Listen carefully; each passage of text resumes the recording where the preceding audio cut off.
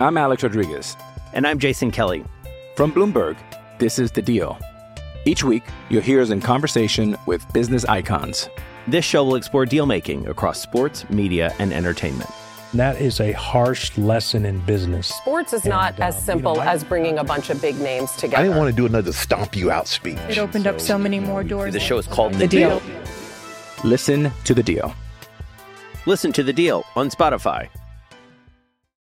With threats to our nation waiting around every corner, adaptability is more important than ever. When conditions change without notice, quick strategic thinking is crucial. And with obstacles consistently impending, determination is essential in overcoming them. It's this willingness, decisiveness, and resilience that sets Marines apart. With our fighting spirit, we don't just fight battles, we win them. Marines are the constant our nation counts on to fight the unknown. And through adaptable problem solving, we do just that.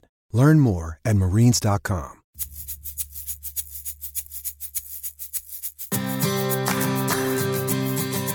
But I went today and I got it, and just fine. Like, it's fine. It's not quite as good as a Chick-fil-A sandwich. It's better than any other fast food sandwich, and it's fine. It's a fast food chicken sandwich. Like, come off of it. It's so bizarre to me. Like, get him. Your sandwich. You're losing your mind. It was a damn sandwich. Like, how do we feel about cursing, bud? Calm down.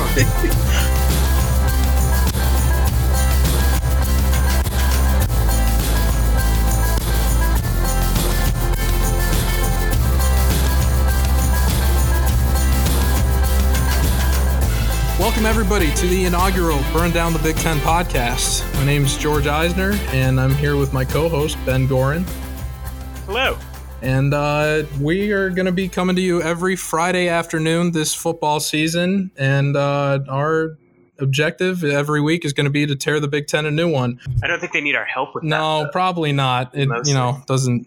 It lends itself to pretty easy. I'm an Ohio State fan. I was a graduate in 2016. I've been a lifelong supporter of the football and basketball teams as well as the university at large. And Ben has been in the same boat for Northwestern. I'm sure he can tell you more about his own experiences and emotions with that. But we're both. I went to Medill. Yeah. Oh yeah, he did. You'll hear more about that later.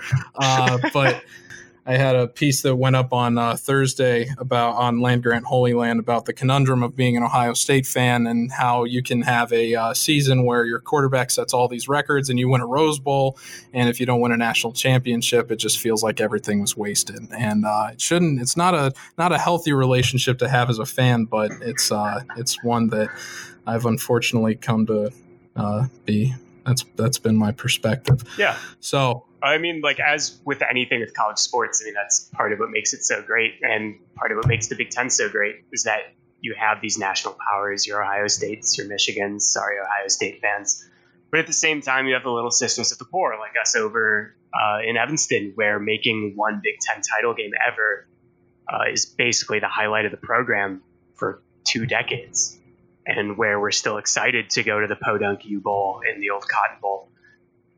So yeah, and it's a natural combination. I think ultimately, as we did invent podcasting, so as we go into this new media form that basically no one has ever considered doing before, this kind of radio show, but with you can we are treading in uncharted waters here.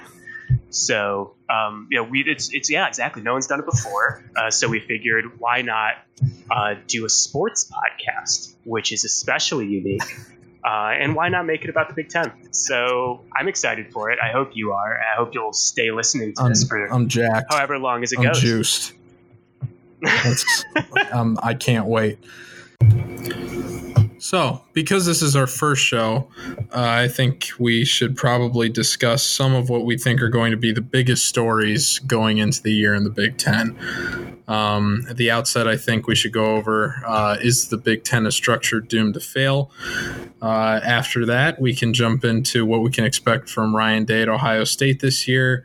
Following that, we can talk about who has the hotter coaching seat between James Franklin or Jim Harbaugh. And we can wrap up with a preview of sorts of some of the Big Ten West teams and who we think is going to come out on top of that division. So why don't we get started? So last July, so last month, Minnesota head coach JP Fleck made some comments regarding what he thinks. By the way, huh? It's PJ Fleck. PJ, what did I say? You said JP. JP. I said we can call him JP Fleck. JP just Fleck. Lean into that at this point. How about no? You know what? JP Fleck. It's JP Fleck until Minnesota, takes a foothold in the Big Ten West. JP Fleck told The Athletic, change is inevitable. I think we all know that. I think that the East and West have been around for a while. I like it. I like the division of it. But I don't think it will stay the same. I think we'll change at some point because change is coming somehow, some way.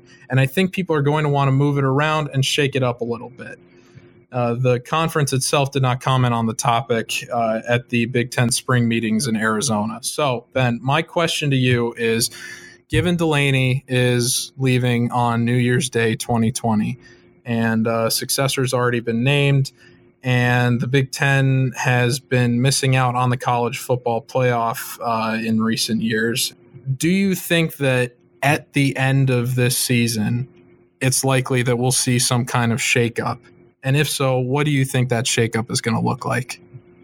I don't think you can put a year on when it's going to happen. It's going to happen. PJ Fleck is right about that. Whether it's because of the clear inequities between the two divisions, which is obvious to anyone who takes a quick glance at the conference and how it's set up currently, or whether it's because the conference becomes 16 teams, which is always going to be present in the back of the mind of any kind of power conference I'll welcome team. Notre Dame with open arms.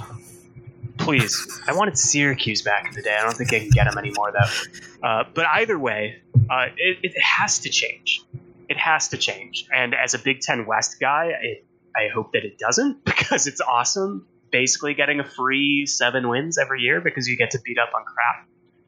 But it's a joke. Go forward and say that Ohio State is that on that 3-4 line going into the conference championship game, and they lose to an 8-4 Iowa Big Ten West champion team, and they end up getting knocked out of the college football playoff. That's not sustainable.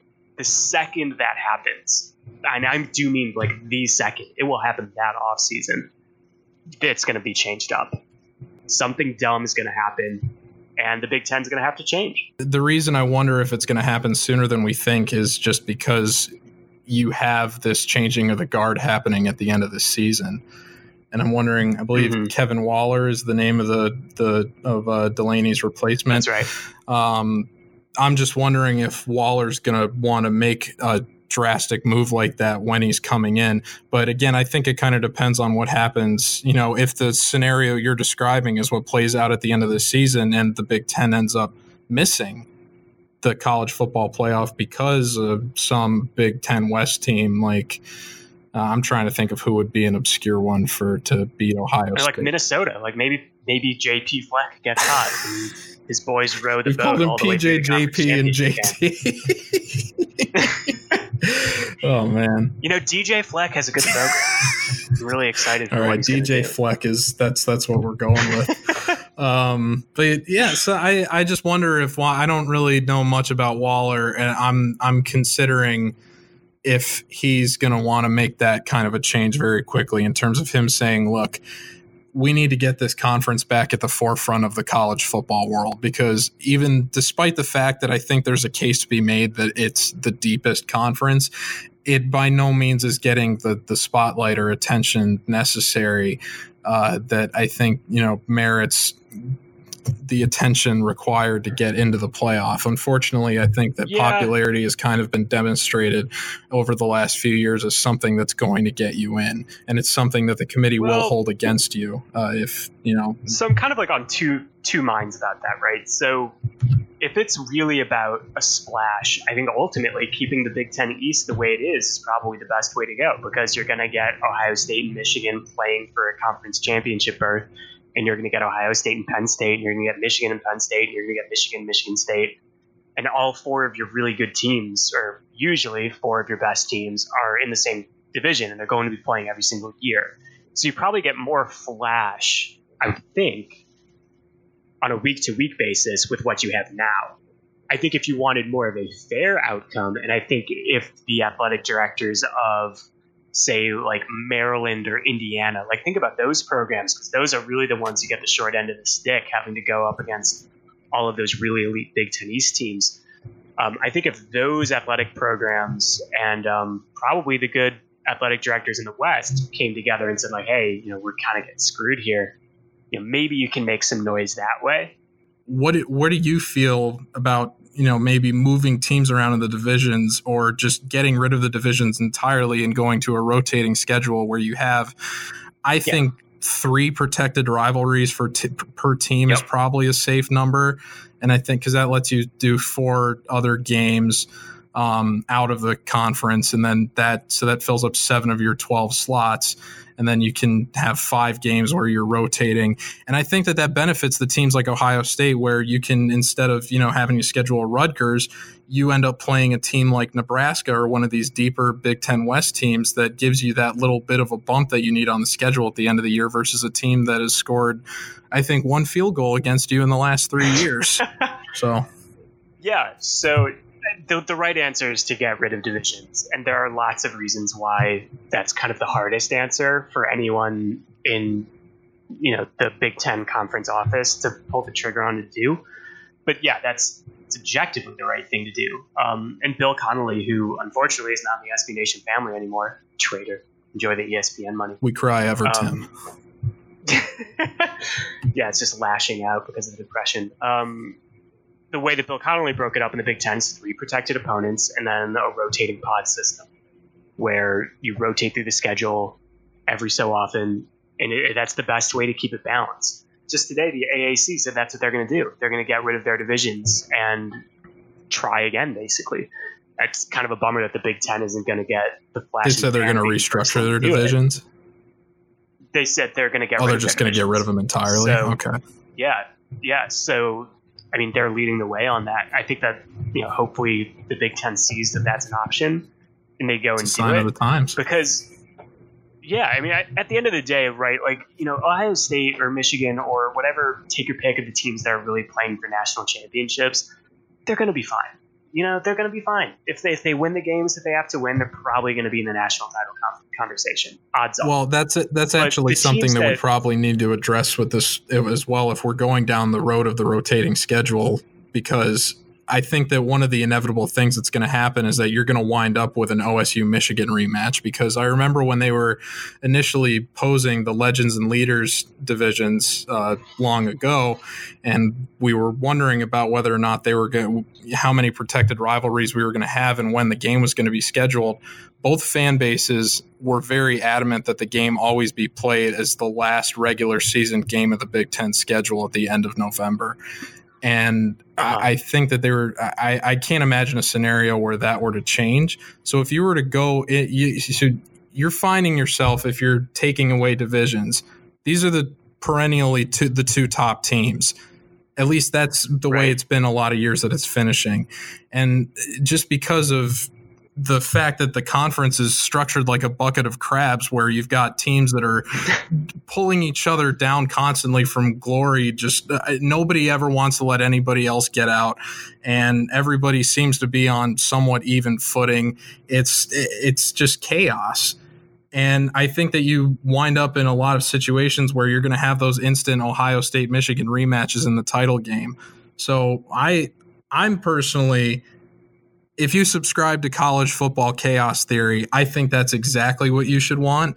But I'm curious what your perspective is as someone that isn't a fan of one of those teams, how you would feel about seeing the Big Ten crown get claimed by, potentially a team that just lost to a team the previous week, or a team that just had to beat the same team twice in a row. Yeah, I think anyone with a brain just wants to see the 2 best teams play. And if the 2 best teams played the week before, fine. Run it back, we'll do it again. That'd be kind of cool in its own way. But the key point here is that Ohio State, Michigan, and Penn State probably, and maybe you want to throw Wisconsin in that group, they're going to be fine. Whatever happens, those teams are going to be just fine. It's the teams that are basically incapable of ever breaking out because they're stuck playing all these great teams in the Big Ten East that really need a change. Right, Ohio State, don't get your doors blown off by Purdue, and you're going to be okay.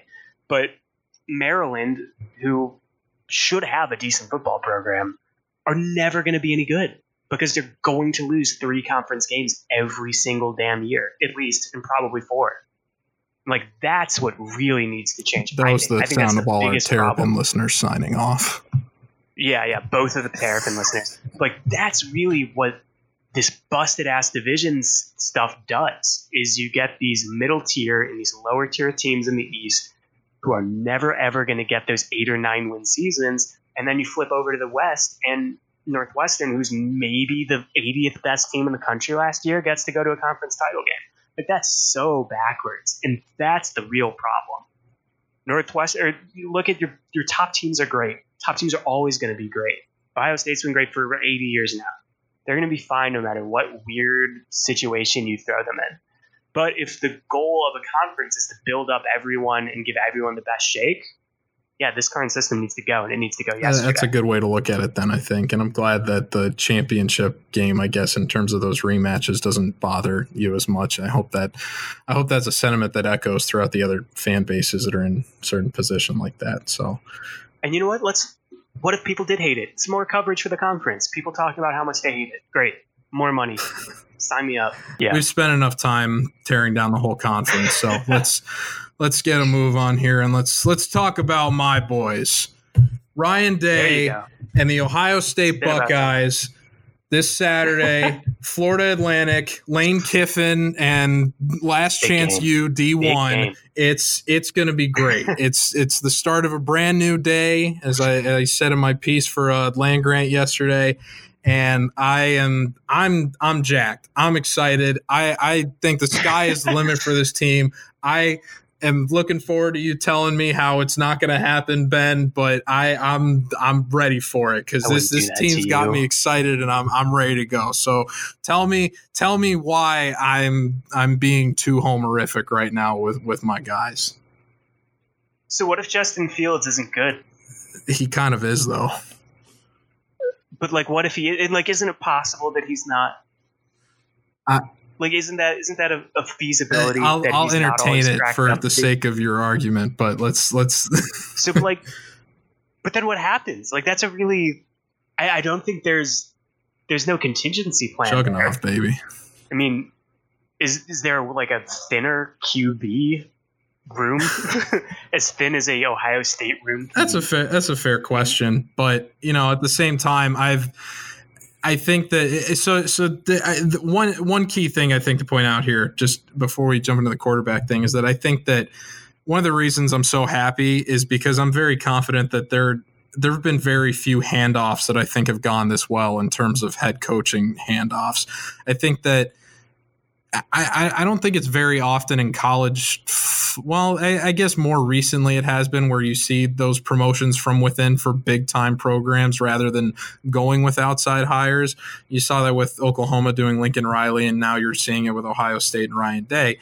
But I'm very optimistic just because of how smoothly I think things have gone, and there hasn't been a whole lot of warping of the image of the program. And I think that that's something that you get a lot with the coaches, is that the face and the perception of the program changes. And I don't think that that's the case at all here. And I think Ryan Day has done a good job of keeping a lot of things the same.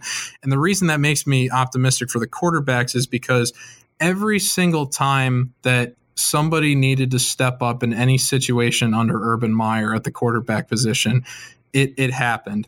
Braxton Miller did it the whole way through. When he got hurt, Kenny Guyton would come in the middle of games and he would close out and he would win them.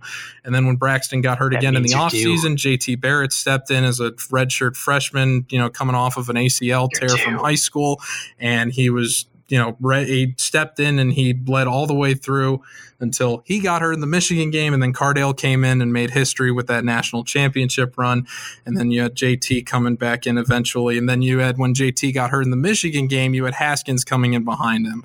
So you see too many different guys at a program like this come in, and in these flash opportunities where they're called on to not only show up but perform and win, you have these guys that countless time after time have proven that they can do it.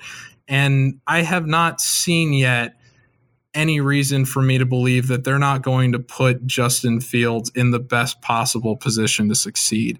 So but what if they don't? So that's okay. You can jump back in. That was a lot, but so I mean, like that's Ohio State's the best team in the Big Ten. They are. It's boring. It's been that way for a decade, and it's going to continue until the world finally is swallowed by the sun. Like, they're the best team. But I do think that there's a really decent chance that Justin Fields, at least out of the gate, is struggling. I mean, for 8 million reasons. He's transferred. He hasn't had a full year to There'll be growing pains. System, et cetera, so on. Maybe he's not as good as he's hyped up to be. I'm generally pretty afraid of transfers being all of that. But I don't know. I mean, I think that that's ultimately the biggest question in the Big Ten this year, by a lot, is what is Justin Fields going to do? He's got a crap load of talent all around him. J.K. Dobbins is going to bounce back this year. He has to, surely. Lose some wide receiver targets, but they probably weren't that good anyway. I think they got their best wide receiver back, to be honest. I think KJ Hill was better than all of them last year. Yeah, exactly. He's close to the all-time receptions record. I mean, they're crazy deep. They have 5 stars at every position, yada, yada, yada, and so on.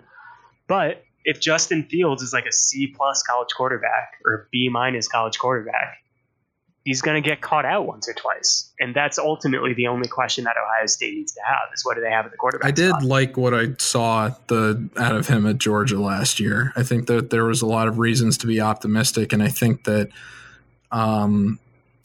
for the spots on the field that Ryan Day likes to get the ball passing wise, I think that Fields is good with that. He's last year. Yeah, the best thing that Fields has going for him is that Day knows what he's doing, and he made a really good hire at offensive coordinator. Yeah.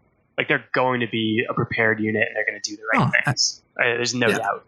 But I just think about it in terms of where last year when I was watching those 3 games when Day was the head coach, where was he trying to have Haskins put the ball, and just kind of how that differentiated from Meyer's play calling. And then I look at that for what Fields was doing well last year in the brief stints that he would get in Georgia. He's comfortable already getting the ball into the center part of the field. He definitely doesn't have those kind of touch passes, those unbelievable floating bullets that Haskins would put on the sideline of the end zone as people were trailing in. I mean, he could just drop those things in, and I don't think Fields is going to be able to do that. But I think Fields is already very good at targeting the middle of the field, and I think, excuse me, I think he's good on, with his intermediate and his short-term accuracy, and I think that is where they'd like to get the ball on those shallow crossing routes and those screens. But Day's very good at diversifying his play calling, I think, much more than Urban Meyer. Urban had a tendency, I think, at Ohio State to get stuck in calling a lot of read options and refocusing. Can we run more QB power with Dwayne Haskins? That's my exactly. So you hardly saw any of that when Day was doing the stint last year. So I think, Fields being a dual threat, that's going to open things up a little bit for everybody. But I also think that that's probably where most of his mistakes are going to come from. I think the biggest thing, just because of how young Fields is, and the fact that Ryan Day is new, is how's Ryan Day going to be able to help Fields keep a short memory? And, he's going to inevitably make mistakes. The question is he going to get over those mistakes and, drive through and keep putting up points for the offense, or are those mistakes going to stick in? Are they going to lead to bad habits? I think that is going to be the point where what you're kind of describing with the worst case scenario would kind of start to take shape. But the kid's talented, and he is in a system with a lot of talent around him and a coach that knows how to get the most out of him. So I expect the world for them. There's not a QB in the conference that wouldn't switch places with him. But what if he's bad? Well, I guess we'll find out. Keep that back in your mind. All right. We could talk about the defense, but that's gonna it's whatever. I would rather talk about them next week once we've had a game of reference, so we can kind of see where they're at. And I'm sure Lane Kiffin will probably stress them out a little bit too. So. Oh, he's gonna test them. Yeah. So those boys, those owls down there at FAU or whatever they are. Last chance you do one, baby. But anyway, a lot of talent on this. It'll be a great game. But I'll be curious to see how Ohio State's defense with Michigan's coaches fares this season. But let's move on then. Speaking of Michigan, there are two coaches right now in very prominent programs that are both feeling the heat right now. That would be Mr. James Franklin at Penn State, as well as Mr. Jim Harbaugh at Michigan. Two great spoonerisms, by the way. Frames Janklin and him Harbaugh, two of the best three in the conference. Frames Janklin is that's one of my personal favorites. We talked a little bit about this before we started recording. I'm of the opinion that Franklin is probably feeling more heat. You've got a little bit of a different perspective on it, and I think that's why you think Harbaugh has it. Why don't you lead with why you think Harbaugh is feeling it a little bit worse right now? Yeah, so there are a couple of things to keep in mind. I think one thing I go back to is the fact that he kind of ran out of San Francisco despite being a great coach. Maybe it's not that fun to work with every single day. I don't know. But ultimately what I think it comes down to is expectations. And in the case of Michigan, unsurprisingly, that university, it's crazy outsized expectations for what they are and what they should be and all of that fun stuff. Jim Harbaugh is a really darn good coach. I'm pretty confident there aren't 9 coaches in the country that are better, and there might not be 4 who are better. He's one of the best out there. And what he's done every year he's been there pretty much is to have a really, really good football team. Ultimately, really, really good isn't going to be enough all by itself.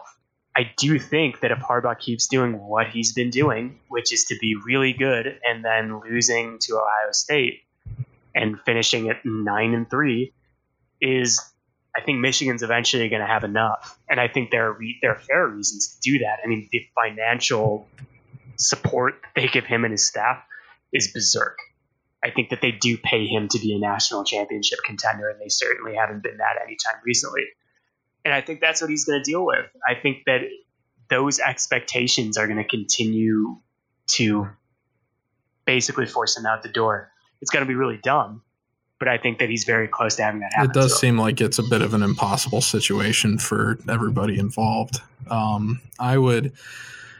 I think because of that, I would hope that they recognize it's in their best interest just to kind of stay put, provide if another one of those seasons happens. I mean, as long as they don't really fall off, I would hope that they would take a look around and see, what is there really anybody we think that we would rather have running the show than this guy? Is it really more we don't want to have him around versus we think we've found someone that could be better?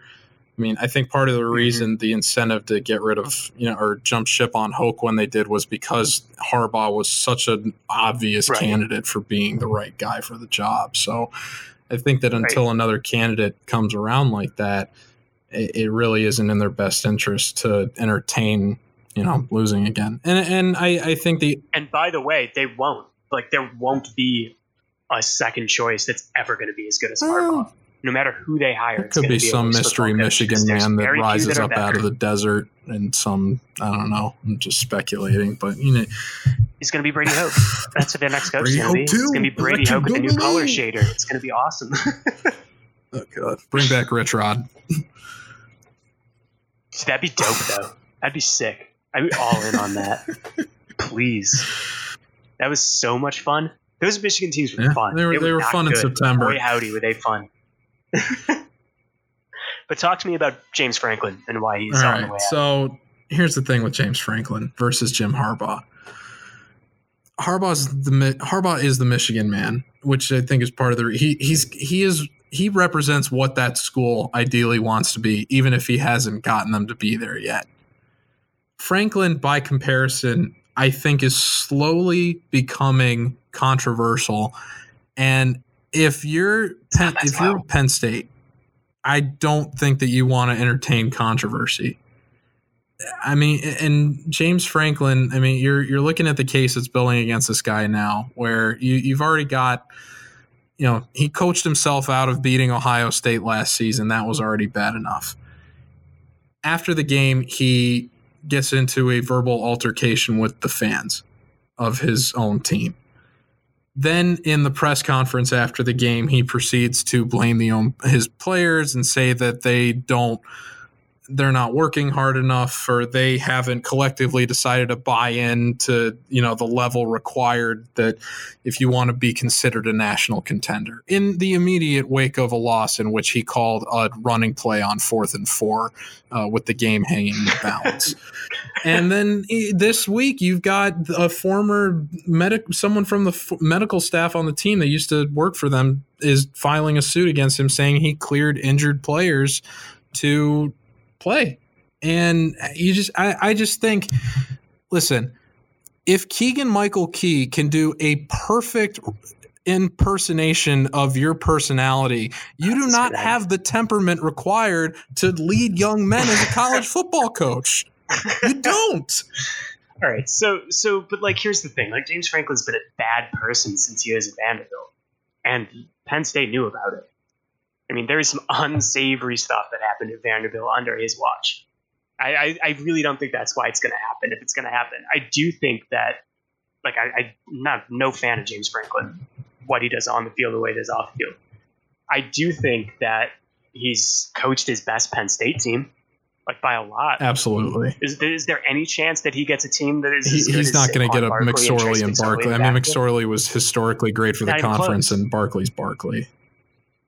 Right, exactly. And then, this year you're going to have Miles Sanders is there last year. You have KJ Hamler now. Great. You have an unproven quarterback. It's never going to get as good as it was. It's going to look like it's a downturn just because you can't touch that level again. I feel like Franklin's long-term job security is not good. I don't think it's going to end up working out for him at Penn State. But I don't think the timeline is quite so tight unless something really disastrous happens this year, which you could do. But I don't think there's the same kind of institutional momentum pushing someone to being fired as there is in Ann Arbor right now. Well, let's ask this then. So regardless of which one, let's say which one of them gets fired at the end of the season. Mm-hmm. Who do you think would be potential candidates for either one of them to replace? Oh God. I guess you can, if you have some you think would. I mean, you don't think anybody would do it for Harbaugh, so maybe we shouldn't even just do it for Michigan and just assume that they're screwed. No, I think that if I'm Michigan, I'm looking for someone with a proven history of winning conference division championships, and developing quarterbacks. And I would look across the way. I would look in Evanston, Illinois, and I would hire Mick McCall, Northwestern's offensive coordinator. I would sign him to a 15-year deal. I would lock him up for the next eternity because he's as good as it gets. So that's what I would do if I was Michigan. If I was Penn State, I might do the same thing. What do you think? I think that's a bold but excellent strategy. Okay, so coming back to the realm of the living and realistic, the two guys that I think would be potentially gigs. I'm trying to think of just like what you said, guys that have proven that they can win, and guys that have some sort of relative ties to. I'm going to speak from the perspective of if Franklin goes, because I don't think that these guys would be shots for Harbaugh's job, because I think they would want more of a Michigan guy. But I think Justin Fuente at Virginia Tech is a good candidate. That would make sense, right? He would be. He's right around there. And the other guy I think would be maybe Matt Campbell from Iowa State if he's looking to get out of the Big 12. That obviously I don't think would be their first choice, but Campbell's a young guy. I think he's 38 this season. So he's young, and he's proven he can help build up the program. I think Iowa State won 8 games last season, and he's a guy that comes without controversy. And I think that's the biggest thing that they need is if they really want to build themselves back up and really rebrand their image, then they really got to give themselves a clean slate. And I don't think James Franklin is the guy that's going to do that for them while he's there. But or they could bring Bill O'Brien back. Yeah, I don't think he wants to leave. Just why not? Just sign his cleft chin. What's there to stay for in Houston? All right, well, we're going to take a quick break and give you a word from our sponsor, but we will be right back, and we're going to discuss the Big Ten West and give you some quick bonus content to wrap up. So stick around and stay tuned. We'll be right back. I'm Alex Rodriguez. And I'm Jason Kelly. From Bloomberg, this is The Deal. Each week, you'll hear us in conversation with business icons.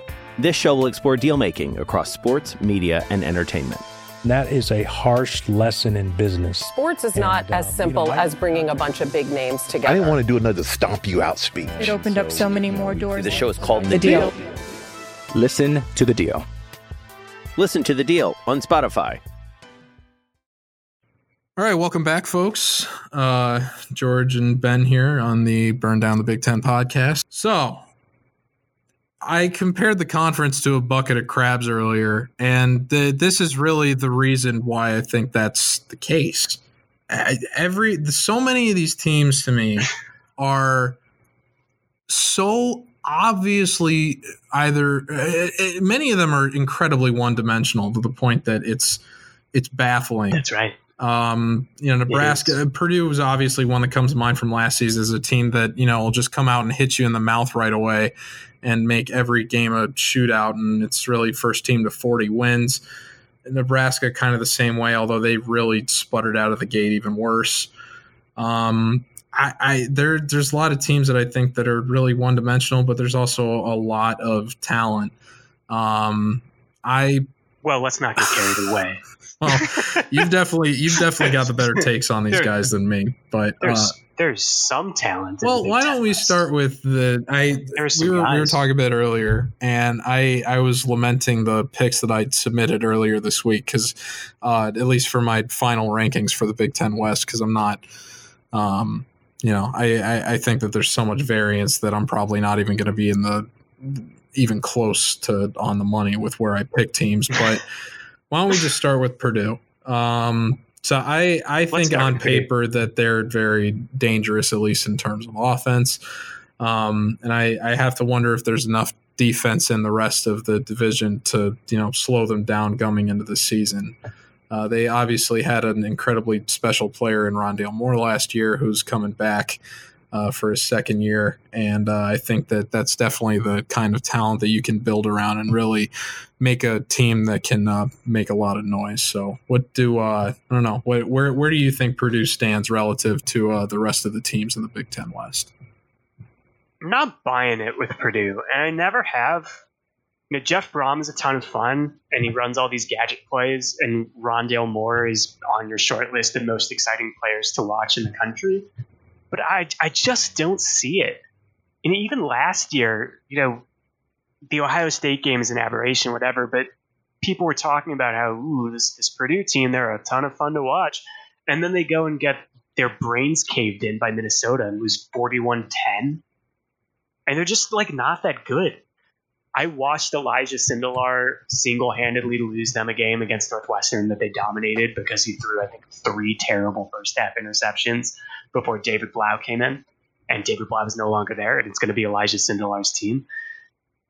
There's a really good chance that this team's going to be fun on offense. They probably will be, if for no other reason than Rondale Moore is there, and they have a running back named Sander. Great. Fun stuff. Happy fun times in wherever the hell Purdue is, West Lafayette. But they're just not that good. They're just not that good. They're not in the top tier of the Big Ten West. They're going to catch a team out, but they're just not title contender level. Just because you mentioned West Lafayette, I want to warn our listeners that West Lafayette has the worst Chipotle in the United States. Just as a quick aside. It has the worst lots of things in the United States. Their defense was what ultimately I think kept them from winning more games than they should have last year. I just wonder how much their defense is going to be able to bounce back. And that's kind of where I'm at for a lot of these teams that are looking at that are so one-dimensional is how are they going to, be able to rise up from these titanic lows. Another team that we're talking about with this is Nebraska. They're very similar position. Purdue was next to last in defense in the Big Ten last year, and Nebraska was the team that finished right above them with 428 yards per game. And you go back and you look. First of all, they had their first game canceled against Akron, which was a better result than Northwestern had against Akron. It's the first I've heard of that. They lost to Colorado 5 points in the next game. Then they lost to Troy.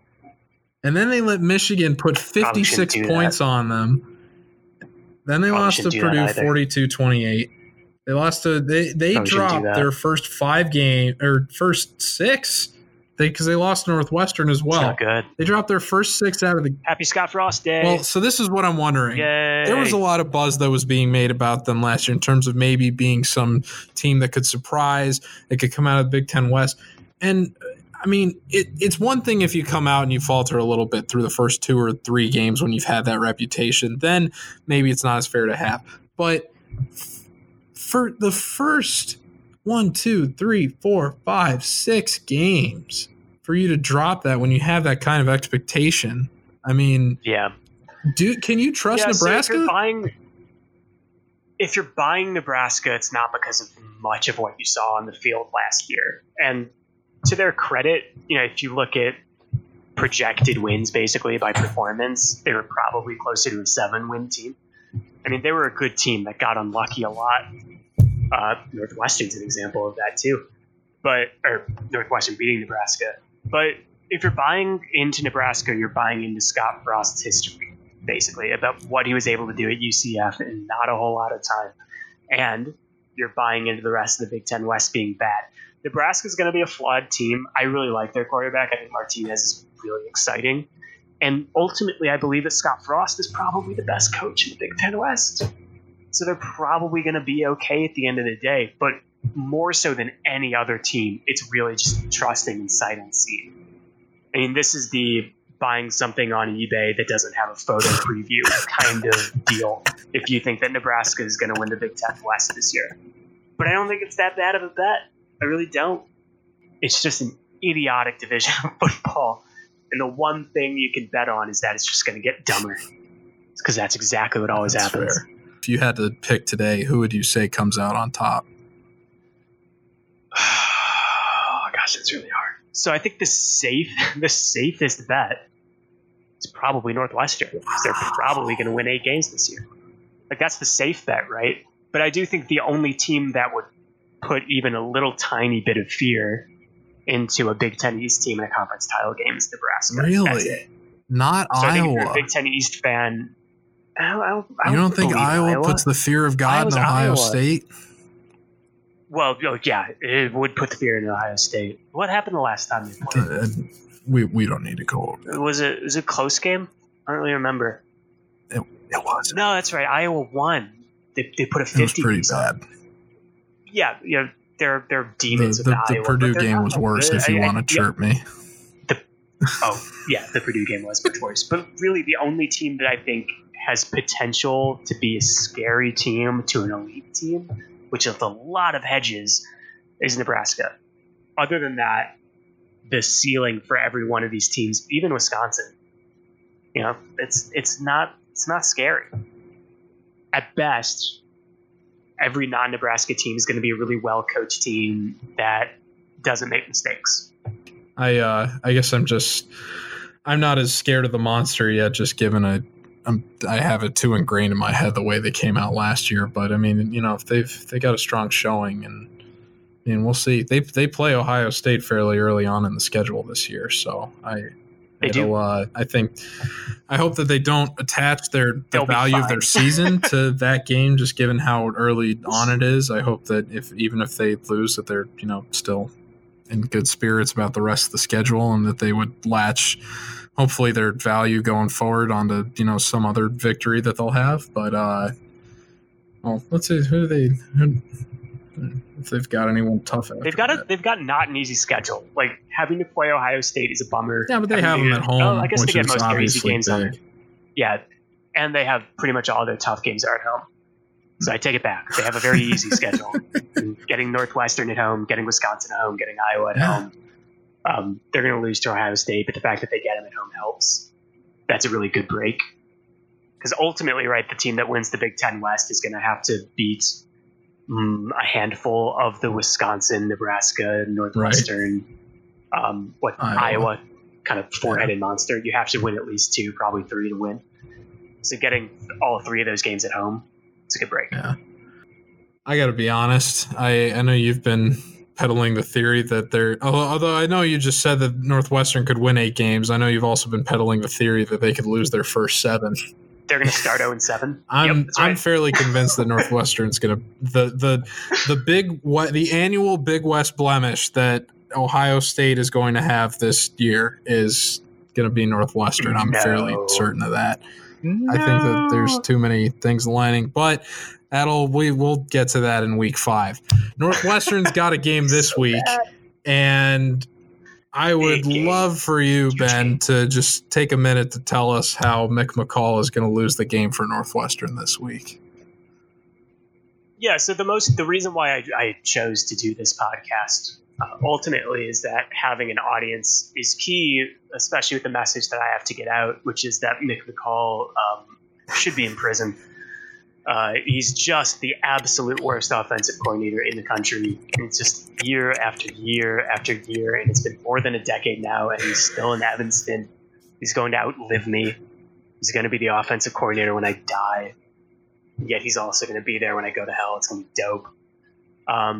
So my job to you, dear listener, is to explain why Mick McCall needs to be dealt with, and hopefully you can help with that. Hopefully you can help me with getting him the hell out of Evanston if we can do it. This actually is the biggest game of the week, by the way, in the Big Ten, which is a classic indictment of Week 1 college football. Northwestern goes on the road at Stanford. Stanford's a top 25 team. Stanford lost to Northwestern the last time they played, even though they had Christian McCaffrey, so David Shaw is out for revenge. Northwestern, though, they just got this huge transfer, a 5-star kid from Clemson. Maybe Ohio State fans are familiar with what that feels like. Hunter Johnson, and he's going to not start because for some reason they're going to play a former walk-on, TJ Green. That's Trent Green's son. He's going to end up starting. He's going to go like 13 of 28 for like 130 yards and 2 interceptions. And Northwestern's going to lose a football game. And it's going to drive me insane. And Mick McCall will get in front of a press conference and say, you know what? We just didn't win our one-on-one battles today. Didn't win them. Put our boys in positions to succeed. That's on us as coaches ultimately, but we didn't get it done. But we're going to fix it. And then they're going to lose the next 6 games too. So yeah, that's what Mick McCall will do to me this week. It's going to be great. I'm going to lose my mind over it slowly. Well, have you noticed that the Big Ten is where like random white NFL quarterbacks' kids go? Jake Plummer's kid is at Purdue. Remember Jake Plummer? Let's remember some guys. I do. You do? I have a weird Jake Plummer story, actually. One time I tried Googling his name, and it was the first time I accidentally found porn on Google. I still have no idea how it happened. Nice. All I typed in was Jake Plummer, but there it was in the search. I was trying to look up a stat to tell my dad something. I was like, well, I'm not going to keep going with that. It was a vivid Jake Plummer memory. Yeah, but no, I didn't know his kid was in the Big Ten. That's interesting. Yeah. And Trent Green's kid is at Northwestern, and he's not that good. All right, well, let's wrap up then with our recommendation for Game of the Week. Ben briefly mentioned Northwestern Stanford earlier. I think that's a good one, but why don't you give us one more other than your home team that we can watch this week? Yeah, basically just, you cannot watch Big Ten football this week. You're going to be fine. You're not going to miss anything, but all these games suck. Indiana, Ball State, wow. But Purdue could absolutely lose on the road to Nevada, breaking in Elijah Sindelar. Looked pretty bad the first game of the year last year. I would keep a half eye on it. It's a Friday night game, and it's like a West Coast Friday night game, so you can probably find something better to do with your time. But if you're a college football addict like myself, this is a game you probably should watch, especially if you want to know if Purdue is real or not. Yeah, I think I'm probably going to end up watching it, honestly, after how much we talked about Purdue today. I'll be curious to see how they look. Hey, Rondale Moore, man, if for nothing else, that guy's must-watch television. So, running back's named Xander. What else do you need? You have Rondale Moore and Xander Horvath. Yeah. Hell yeah. Sign me up.